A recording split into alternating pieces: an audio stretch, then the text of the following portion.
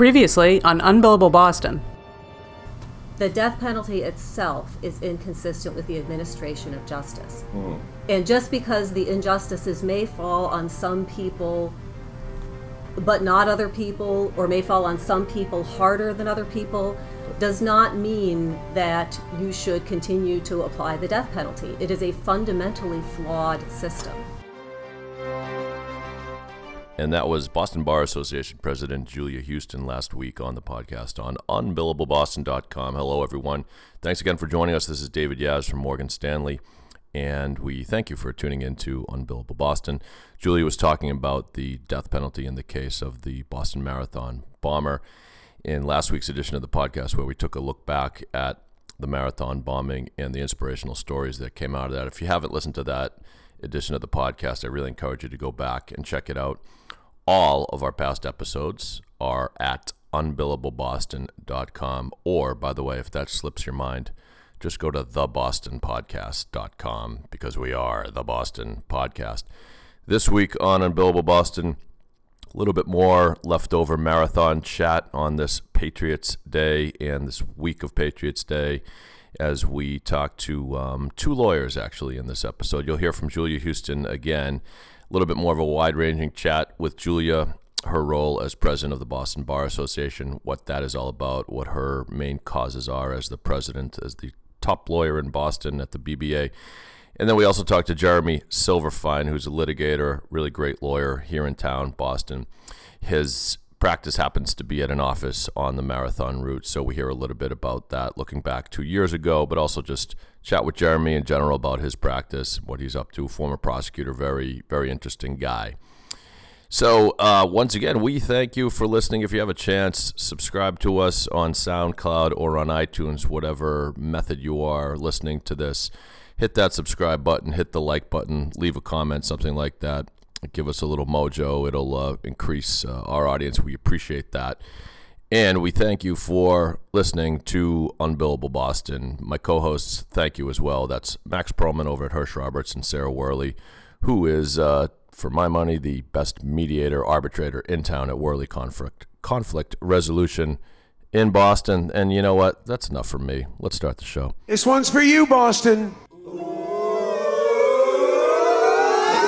Boston's a different city than it was 20 years ago.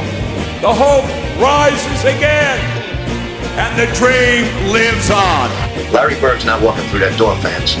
The world will return to this great American city to run harder than ever and to cheer even louder.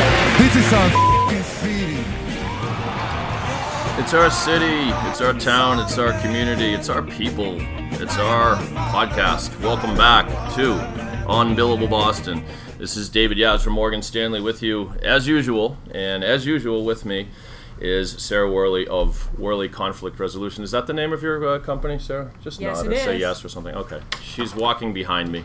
There's already chaos in the Unbillable Boston studios here, but it's a nice chaos. And we have an excellent guest today, the president of the Boston Bar Association, and I have known Julia Huston for a long time because we went to law school together, didn't we? I think we did, David. We did, and although I don't think we were the same year, I graduated in 93. Were you 92 maybe? 92. Okay, so we're only off by a year. And so Julia has had a terrific career before she took the helm of the BBA, and we're going to get into that a little bit. But we want to hear, as the leader of the lawyers in Boston, with that becomes power, responsibility, and we want to hear everything you've accomplished and everything that you still intend to accomplish. But tell us how it's been so far. Are you having fun? I am having fun. Mm-hmm. I've been president of the BBA since September 1 of last fall, and I have to say it's been a great experience so far. What do you like about it? It's a great team effort. You don't really swoop in as president and set your own agenda. You kind of build on the work that's come before. And I have been very lucky in that many of the projects that have been in progress before my presidency are now coming to fruition, and I'm in the position of getting to execute on them. The most significant one, in my personal view, is increasing the level of civil legal aid to poor people in Massachusetts. Mm-hmm. That's an issue that I have devoted substantial time to throughout my career. And the BBA released a task force report on that very topic very shortly after I took the presidency. Mm-hmm. Okay. So, civil legal aid, myself, I have a lot of experience with this, just being around it, having worked at Lawyers Weekly, and it can be challenging. It always seems like there isn't enough funding for this, right? That's so right. Give us an example of, who's the prototypical person who doesn't have representation that you can help? One example would be a person who is being wrongfully evicted from her home. Mm-hmm. This happens more often than you would think. Many times tenants pay rent but complain about the conditions of their dwellings, and the landlords say, the heck with you, I don't need you, I'll just evict you, even if you've been living here 20 years, 30 years, etc.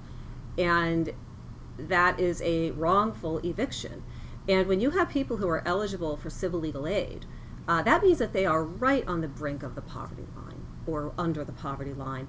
And one change like that to their living conditions can just result in a spiral down into homelessness, loss of job, loss of children, etc. It is far more efficient for us as a society to help people stay in their homes when they have the legal right to stay in their homes than to let landlords put them on the street simply because the tenants don't have the legal representation to present their defenses. So the only case I ever tried in my life was in housing court defending a poor woman who was getting evicted by her landlord, and her apartment was infested with maggots and leakage and all sorts of terrible stuff. And that was my one Tom Cruise, A Few Good Men moment. Full day trial, we won and kept her in. She didn't have any money, so it's not like we could be so noble as to say we would pay if these conditions were met. But it's pretty sad. So I take it there are just scores and scores of people out there who maybe never even get to a lawyer. That was a legal aid case because I was doing it through the BU Civil Legal Aid program. Did you do that or no? I didn't do that particular program, Yeah. but I know the programs that you're talking about, and there are not enough lawyers to go around. Mm-hmm. And at this point, the turnaway rate for civil legal aid is something like 66%, or something like that. It's in the range of 63 to 66% of people who are eligible for civil legal aid. So they meet the income guidelines and they call the hotlines, so they know who to call, and they go through the screening process. But they are rejected not because their claims aren't meritorious, but because there aren't enough lawyers to help them. Mm-hmm.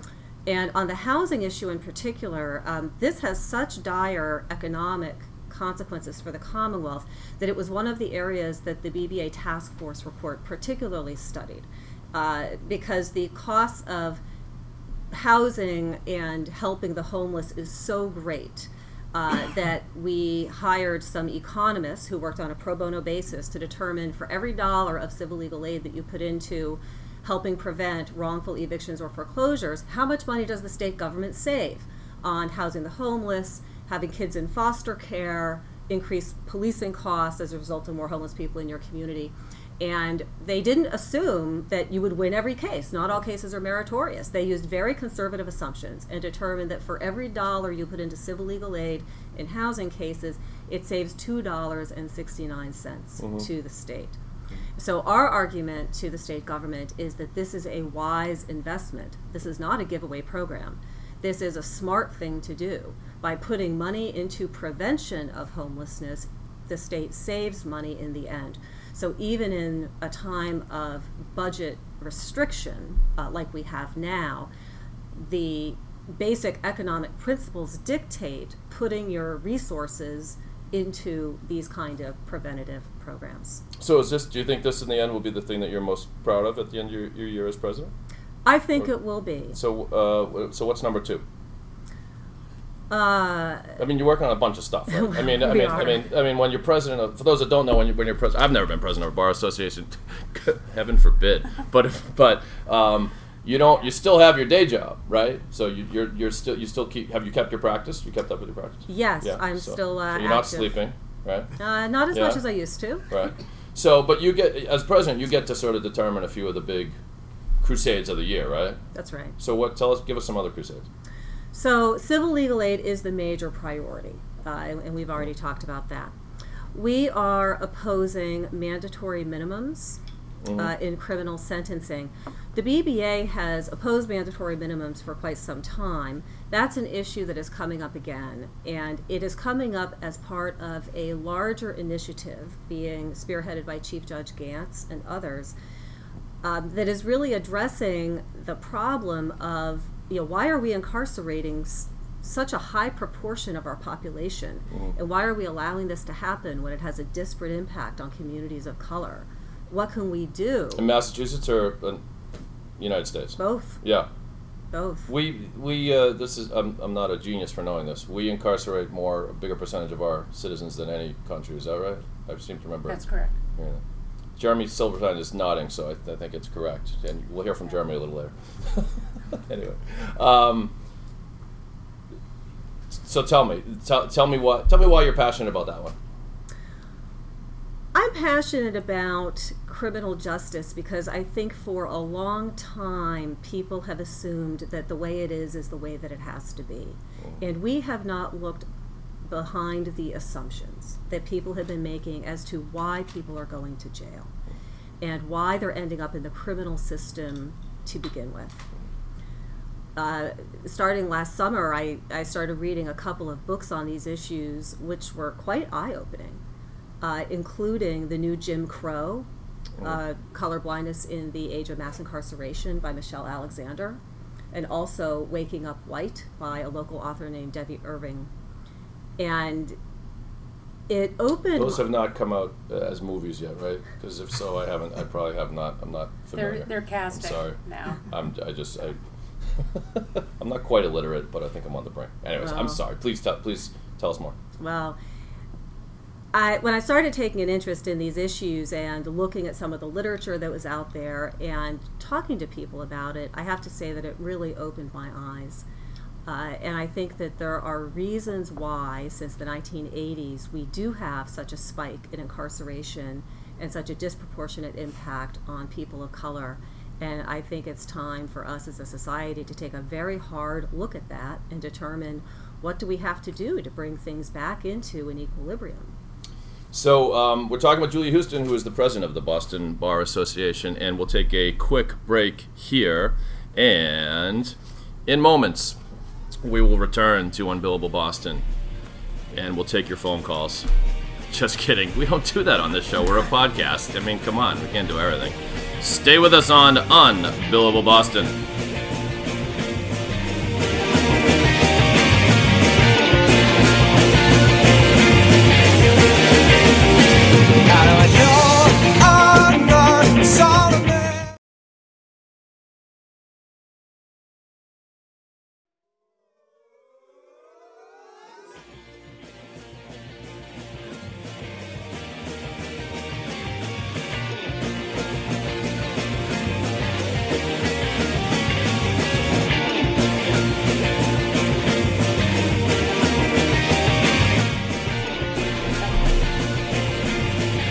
And we are back on Unbillable Boston. By the way, for those of our listeners and fans who are wondering who does that bumper music that you hear, I just mentioned to the gang here that that's a band called As a People out of San Francisco, and the lead singer is Adam Yaz, my brother. And Adam doesn't know this, but I'm going to visit him this weekend for his 40th birthday party, and it's a surprise, so nobody tell him, okay? And happily, this podcast won't be released for a little while, so he won't hear it until afterwards. Anyway, he doesn't sing in that band anymore, but I think they're pretty good. And I just hope he doesn't sue me for copyright violation. And if not, if he does, I may call Julia Huston to defend me. So, talking with Julia Huston, the president of the Boston Bar Association, tell us just real briefly about your day job. Sure. So I am a copyright lawyer in my day job. That's why I brought it up. That's right. Called a segue. There you go. I practice trademark, copyright, false advertising, and unfair competition law at Foley Hoag, where I chair the practice group in those areas. How long you been over at Foley? I went over to Foley about 5.5 years ago. Okay, all right. So during the break, we were just kind of kicking around what we wanted to talk to Julie about it, and these are profound social issues that you're working on: mandatory minimums, civil legal aid, and people that really need help. Tell us, has it been something in your personal life that really inspired you to be a lawyer, or to ultimately get to this point where you can tackle these sort of big social issues? The way that I came to the law was not the usual path. I didn't know any lawyers growing up. We didn't have any in my family. And when I went to college, I was actually a psychology major. And then I declared a second major in teaching so that I could be certified to teach kids with developmental disabilities, which was what I was interested in doing. And it wasn't until I was a teacher and getting my master's in educational policy that I had my first experience with lawyers. I did an internship as part of my master's program at Harvard. I did an internship at the Center for Law and Education, which is a LSC-funded legal services organization serving people of low income. And they were working on a class action on behalf of incarcerated juveniles who were being denied special education services in lockups. And the states were finding that it was really cheap to take these kids who required expensive special ed and just throwing them into lockup and not giving them anything beyond just some standard curriculum. And so they needed somebody to come in and look at all these records that they had subpoenaed to determine how out of compliance these organizations were in terms of when you have to have an evaluation, when you have to have certain things connected to changes in placement. And so I looked at the records, and of course it was abominable, and I prepared some nice graphs and charts and so forth, which ended up being the trial exhibits. So in some ways I was like an expert witness, and in some ways I was like a paralegal. But that was my first exposure to lawyers, and I have to say that I was incredibly impressed and inspired by the work that they did. And ultimately, I felt that I could make a bigger difference in people's lives as a lawyer, and by advocating for systemic change rather than by working with kids one-on-one. So I went down the path of law school, and that's been my path ever since. Has you ever returned to special ed or anything in that, or maybe not education, but working with people with disabilities or anything like that? It's okay if you haven't, I'm just curious. I never did in a formal way. When I graduated from law school in 1992, it was a very tight job market, and I was very much hoping to find a job that would pay me money as a lawyer, and I was happy to have one. I mean, it's nothing compared to today. The job market is much worse today, of course. But I was very happy to get a job at a large Boston law firm doing general commercial litigation. And I always had in mind that I would end up doing some kind of education law or civil rights law. But I liked doing commercial law, so I never made the transition. But I did start to volunteer for organizations like Greater Boston Legal Services and the Boston Bar Association, and participate in programs that provided those legal services, not as a lawyer in the trenches, but rather in other capacities. And I served on the board of Greater Boston Legal Services for 10 years. I got very involved in the Equal Justice Coalition, and I chaired that group for 3 years. So I found ways as a lawyer to express my interest and give back to that part of the community, which is important to me, and it does connect up to the reasons why I became a lawyer in the first place. So, Sarah, you still with us? I am. Good. So you just mentioned something that you said, I don't want to say this, you should say it, but I'm making you say it anyway because it's a good point.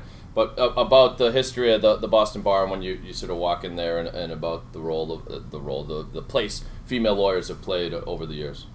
Yeah, well, one of the interesting things in my experience is I belong to the labor and employment law section of the Boston Bar Association, and our section is at this point chaired by 2 women. We have more women on the committee than men, and it's ironic to sit in the conference room once a month and look at the wall of presidents of the Boston Bar Association. You're hard pressed to find a woman on that wall. And I think it is tremendous that we have more women practicing, that we have women like Julia who have leadership positions in the bar. But, I'm curious just to know what your experience is, particularly now we have a new governor, to be working with the governor, with the legislature, and in a Commonwealth that everyone can agree is kind of rough and tumble.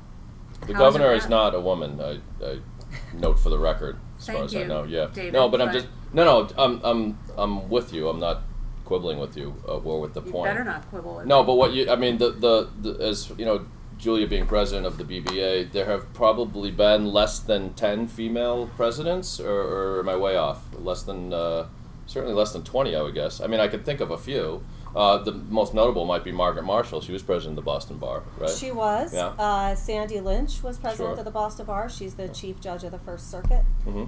The first female president of the Boston Bar Association was Jean Dahman in 1987, so that goes back a ways. Okay. I'll tell you something interesting, and maybe this is a little bit of talking out of school, but I'm going to do it anyway. Good. I followed Paul Dacier as president, who, as you know, is the general counsel of the EMC. And following that, there's a nominating committee process every year, and it's announced every year who is the president, who is the president-elect, and who's the vice president. And so in the last cycle, it was announced that I was the president, and Lisa Arrowwood would be the president-elect, and Carol Starkey would be the vice president. And I got an email after that announcement went out from Lisa Goodhart, also a past president of the BBA, who said, "Wow, 3 women at the top." Yeah, girl and power. Until I got that email, it didn't even occur to me. Well, that's good. That in fact that was the case. It didn't strike me that having, numerous women in a row in the top leadership was something unique. And frankly, I'm kind of glad I didn't notice. Maybe it's not such an unusual thing anymore. I hope that we're getting to the day where that's true.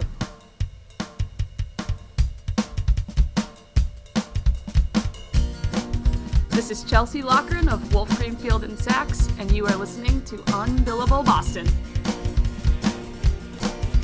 And welcome back to Unbillable Boston. David Yaz here alongside Sarah Worley. I got to figure out a way to have the music not stop that abruptly. But you know what? Big time entertainment on a small time podcast, right? It's a work in progress. It's a pretty good work though. It's excellent. We thank you if you've downloaded us on iTunes, or you listen to us on unbillableboston.com or at Mass Lawyers Weekly's website, masslawyersweekly.com. The folks at Lawyers Weekly are very kind to host our website and host our podcast and blast it out to folks. And to everybody listening, I'll tell you a further little secret. If you go to thebostonpodcast.com, it'll also take you to Unbillable Boston, because someone was very sneaky in snapping up that URL. Pretty good, right? Love it. Love it. So I'm here with Sarah, and before we get to our guest, Jeremy Silverfine, we're talking about the marathon, 2 years after the bombing, and Sarah and I were together. What do you remember? I remember you calling me and telling me to meet you at the Boston Beer Works at 10 o'clock in the morning. That's right, per tradition, yeah. I thought that was a mistake because I thought I'd be asleep by 11. Mm-hmm. That was one of the best Red Sox games I've ever been to. That is. That's one of the sort of chilling ironies of the day is that game couldn't have been any better. It was a beautiful day. It was Martha Bagley, right? Danny Gelb. That's right. Good old Dan Gelb. And I ate 3 hot dogs and had 4 beers, which at the time seemed like a bad idea. And a couple of hours later, I was really glad to have had a couple of beers on board because it. Well, it was. I mean, so everybody has their own story, and we're going to hear Jeremy's in a moment. His office is right on Boylston Street. But so we went to the Sox. It was a walk-off win. I forget who got the hit or whatever, but it was it was a great win.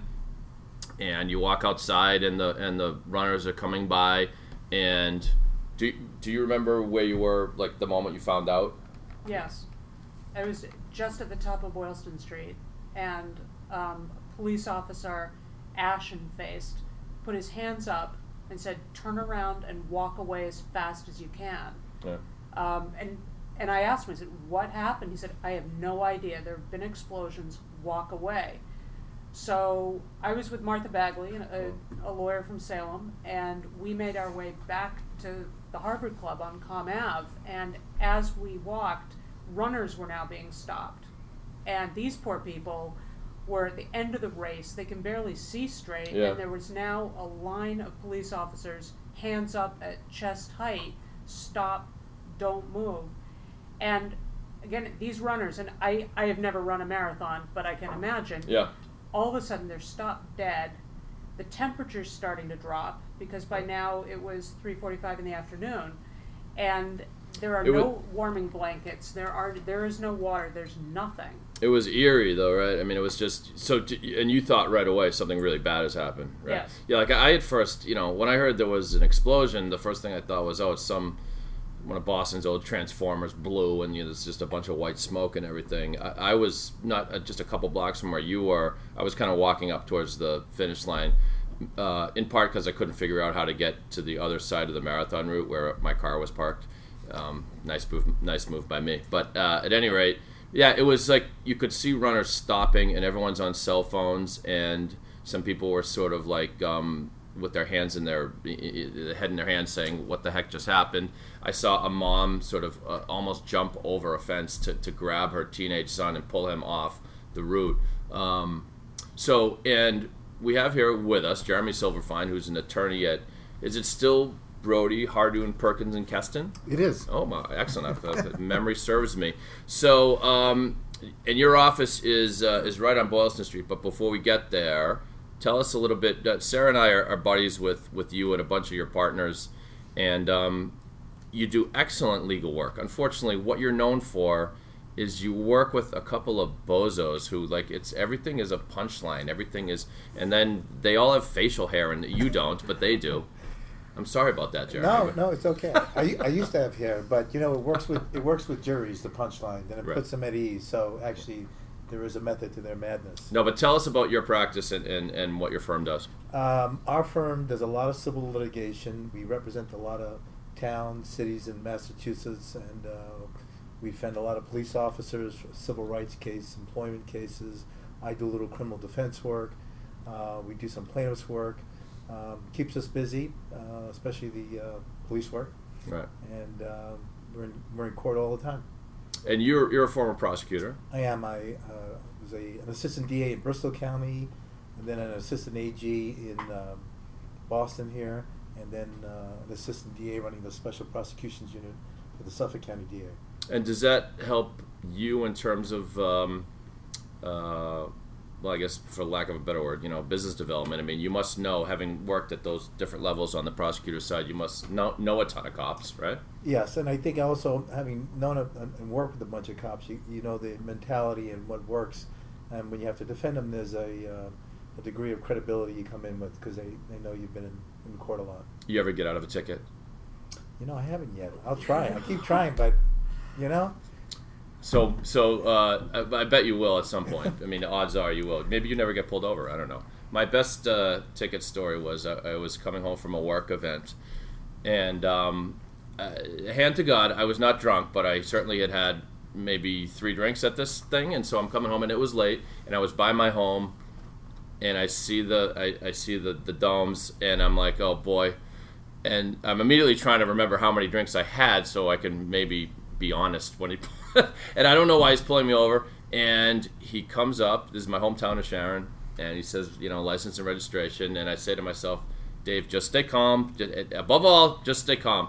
But in the back of my head, I'm remembering that from everything I know about the state of OUI law, I'm screwed. Like, if he asks me to take the breathalyzer, I'm screwed, because whether I take it or not, because there's not a good option there. And he looks at my license, and he says, where are you going? And I said, home. I'm just like, I'm up the road there, just a mile up. And he takes a closer look at my license, and he goes, yes, what the hell? Why didn't you tell me it was you? And I look, and it's Officer Anthony Lucy, who played Little League with my brother Matt. And so he gives it back to me, you just go home. And then I make another mistake, because like an idiot, I've got the answer that I want, and I ask a follow-up question. I say, what was I speeding? And he says, no, you were swerving all over the road. And I said, Oh, okay. See you later.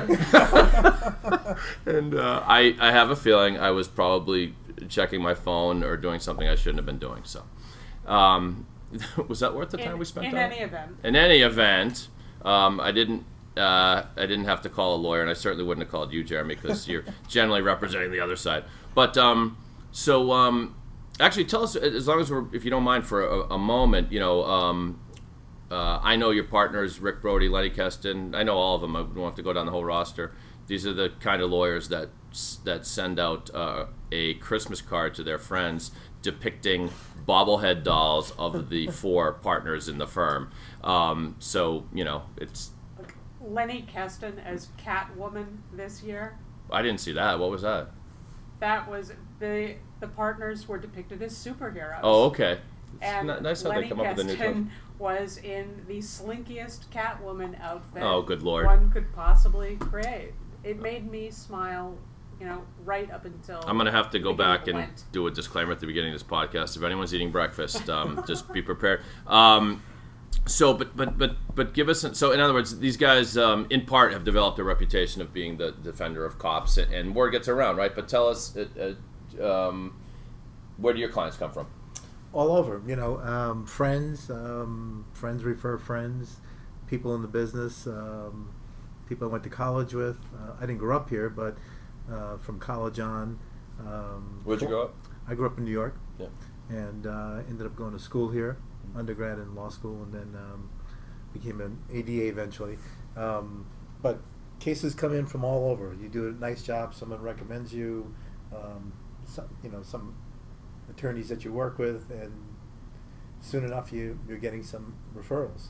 No, like your partner Lenny, not to keep bringing him up, but see, this is the problem. See, Lenny is the type of guy that he just sort of commands attention and thinks that he's the center of the universe, and all we do is perpetuate it by talking about him. But he is the type that you'll be at a breakfast, and the speaker will say, okay, everyone could take their seats, and everyone takes their seats except Lenny, who's still sort of walking around saying hi to everybody. But so he I don't know if he has a method to his madness in terms of marketing, and just always kind of being a little bit visible and and saying hi to people. Do you have a method when it comes to this, or are you're more the type that the work speaks for itself? I'm always scrambling. I'm not as good as Lenny in terms of running around and standing up when everyone's sitting down. I just try to do good work, and hopefully somebody notices. But I definitely could take a lesson or two in marketing, no question. We should get Jeremy to one of our networking meetings, right? Don't you think? He's a superstar. No, he should, but we don't necessarily have anyone in that space who defends cops and such. And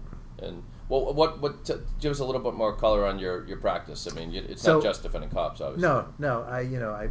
We do all kinds of work. It could be something like defending you in an OUI. Yeah. You will do that. Okay, good. I will. Obviously, as long as it's not a conflict. But we've handled a few of those.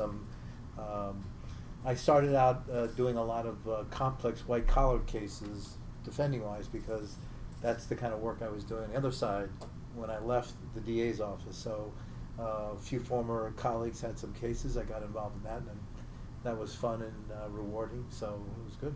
So, Sarah, have you ever mediated a case where Jeremy has actually been there? I actually have. You should have disclosed that at the top of the show, I'm sorry. I think. I'm sorry. So, what's he like? I mean, I know he's sitting right here, but please. He's the smartest guy in the room. Right now, it's just you, me, and Jeremy, so that's not saying much. I understand. You're saying typically he's the smartest guy in the room. Yeah, but we also have Carrie from the Boston Bar Association. I know. So you're right. So it was a Herculean feat to be the smartest guy in the room. So I think the thing about Jeremy, and I'm going to say this like he's not in the room, although he is, and now he's going to start turning colors on me.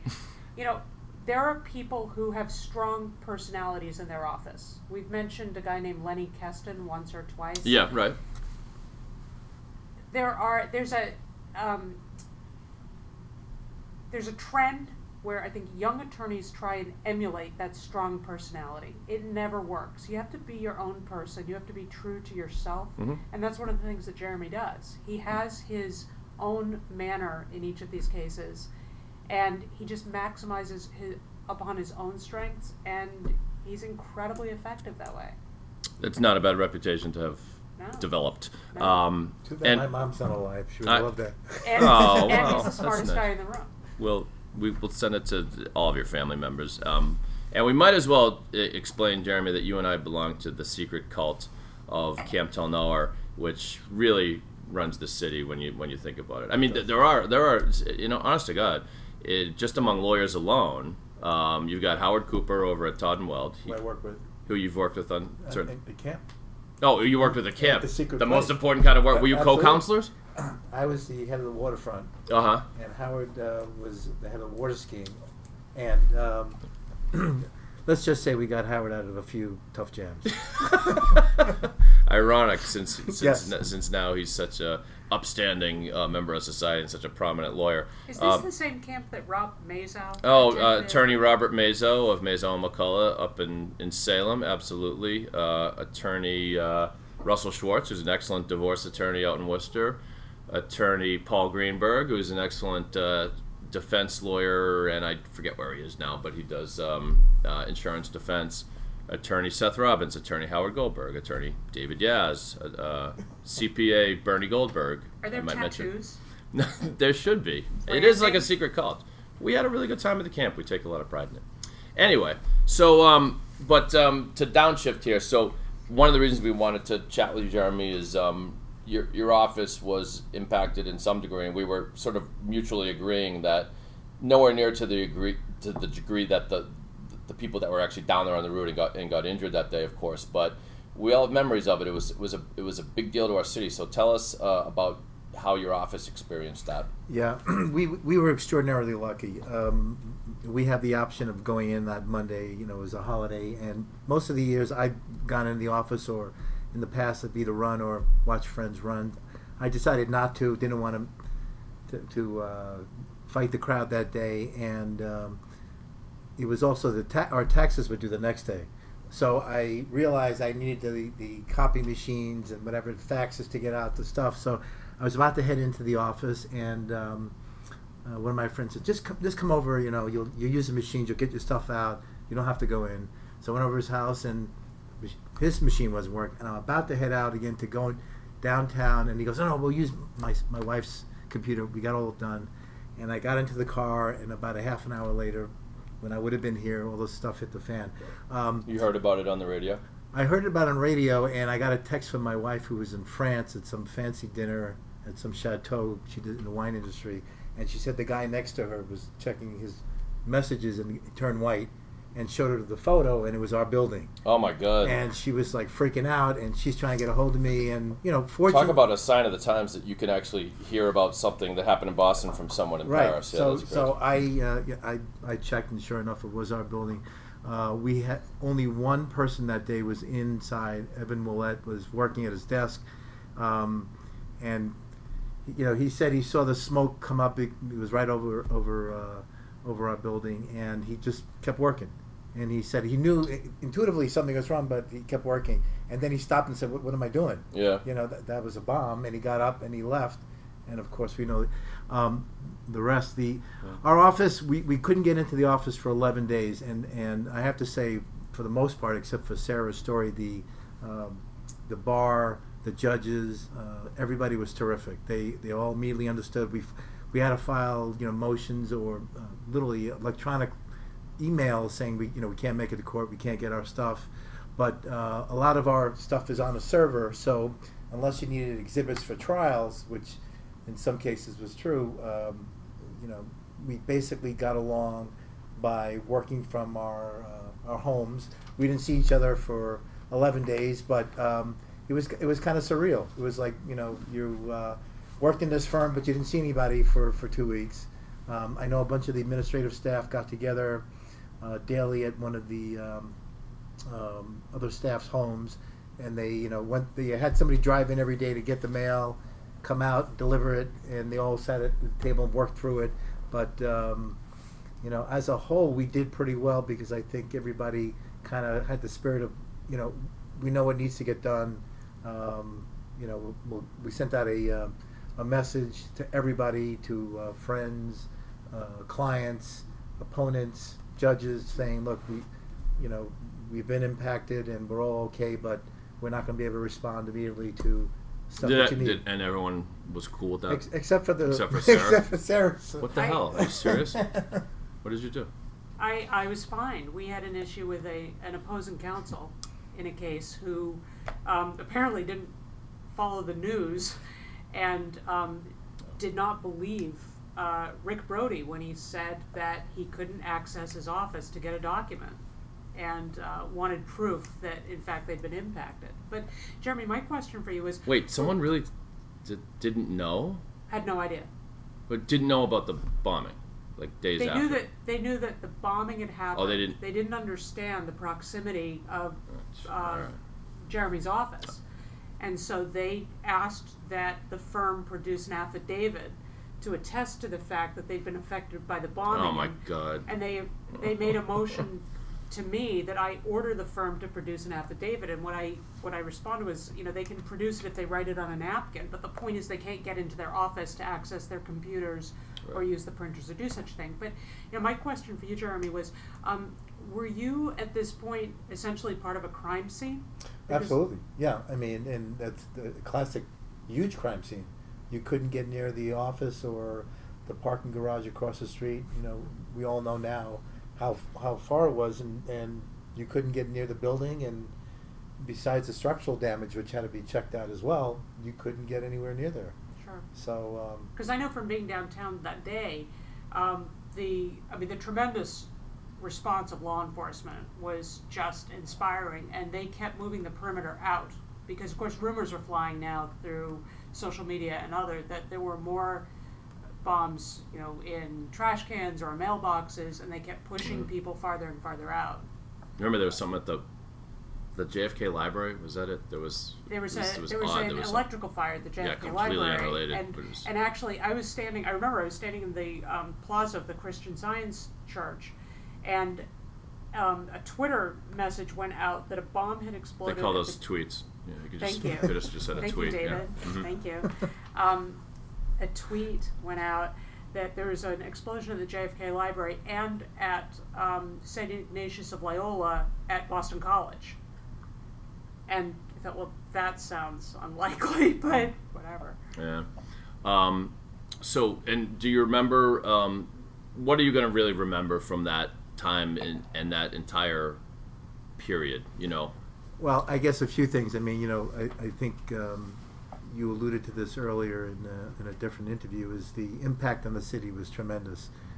In many ways, the tragedy for so many of the victims, the way it really destroyed or tried to destroy a beautiful event, which for years has been combination of athletics, the kind of a birthright of spring, the Red Sox, everybody's out, they're having a good time, and this terrible event, and yet the spirit of the city really came out. And I'll say this in terms of a lot of the times with lawyers, they can be ugly, grumbly. I would say 99.9% they were terrific. Do you need office space? Do you need a place to get on the computer? Do you need help? What how can we help you? People made tremendous offers, and the courts were all terrific in saying don't worry about it. We'll continue this hearing, the trial. You don't have to worry about it. We get it. So I think the way that the city rebounded was terrific, and even till 2 years later now, you see that spirit, which is I think quite a testament to all of us. Absolutely. I mean, I think it was one that just you hate to sort of compare them, but with 9/11 in New York and all the pride that swelled in the years to come, and sort of the good that comes out of such a horrible event. When we put together the show intro for this podcast, you hear David Ortiz's voice and his proclamation about how much the city means to us, and you hear President Obama saying that we'll run again, and the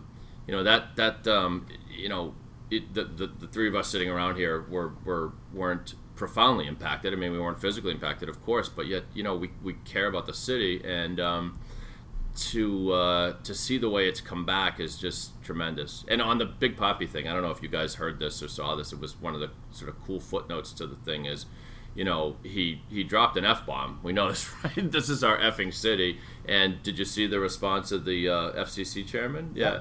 It was wonderful. I mean, he said he tweeted this out. That was the correct use of the verb to tweet, a Twitter Sarah. Message? Right. Wow. Well, a tweet, that's a verb. It actually is kind of tricky when you think about it. But he tweeted out, David spoke from the heart. I have no problem with what he said. I mean, talk about a shrewd response from a government official who, when we're used to anything but. Anyway, so Jeremy, tell us if you want more information about your firm and about your wacky partners. Give us your URL. Where would we find information about your firm? Well, you can go on our website, which is Brody Hardoon Perkins and Kesson, otherwise known as bhpklaw.com, and look us all up. You can see the pictures. I think they even have some of the past yearly cards, in which you can see the Christmas cards. The famous the bobbleheads. And each iteration is better than the next. But you're absolutely right that it's quite a crazy group of there. But they're good lawyers and they do good work. You going to do anything special for Marathon Day? Do you guys host anything or not? We usually have people up there. I'm hoping to be visiting my daughter in Chile actually that week. Oh my goodness! So what's she doing over there? She is a junior in college. She's in the same city as Sarah's daughter in college, and she's taking her junior year. First semester she went to Costa Rica, and now she's in Chile, and my wife and I are hoping to go down there actually that week. Oh, excellent. So, well, that's a good reason to be out of town. That's fantastic. I just remember having the opportunity to go abroad while I was in school in West Philly and saying, no way, man, I'll miss too much on campus. Oh, my God. I don't have many regrets, but that's absolutely one of them. Could have been in Paris. Could have been in London. No, I was in the basement of my fraternity playing beer pong. Oh, Lord. However, we want to thank Jeremy Silverfine for being with us today and sharing a few thoughts. Sarah, would you like to say goodbye to the listening audience? Goodbye. She's good at what she does, kids. See you next time on Unbillable Boston.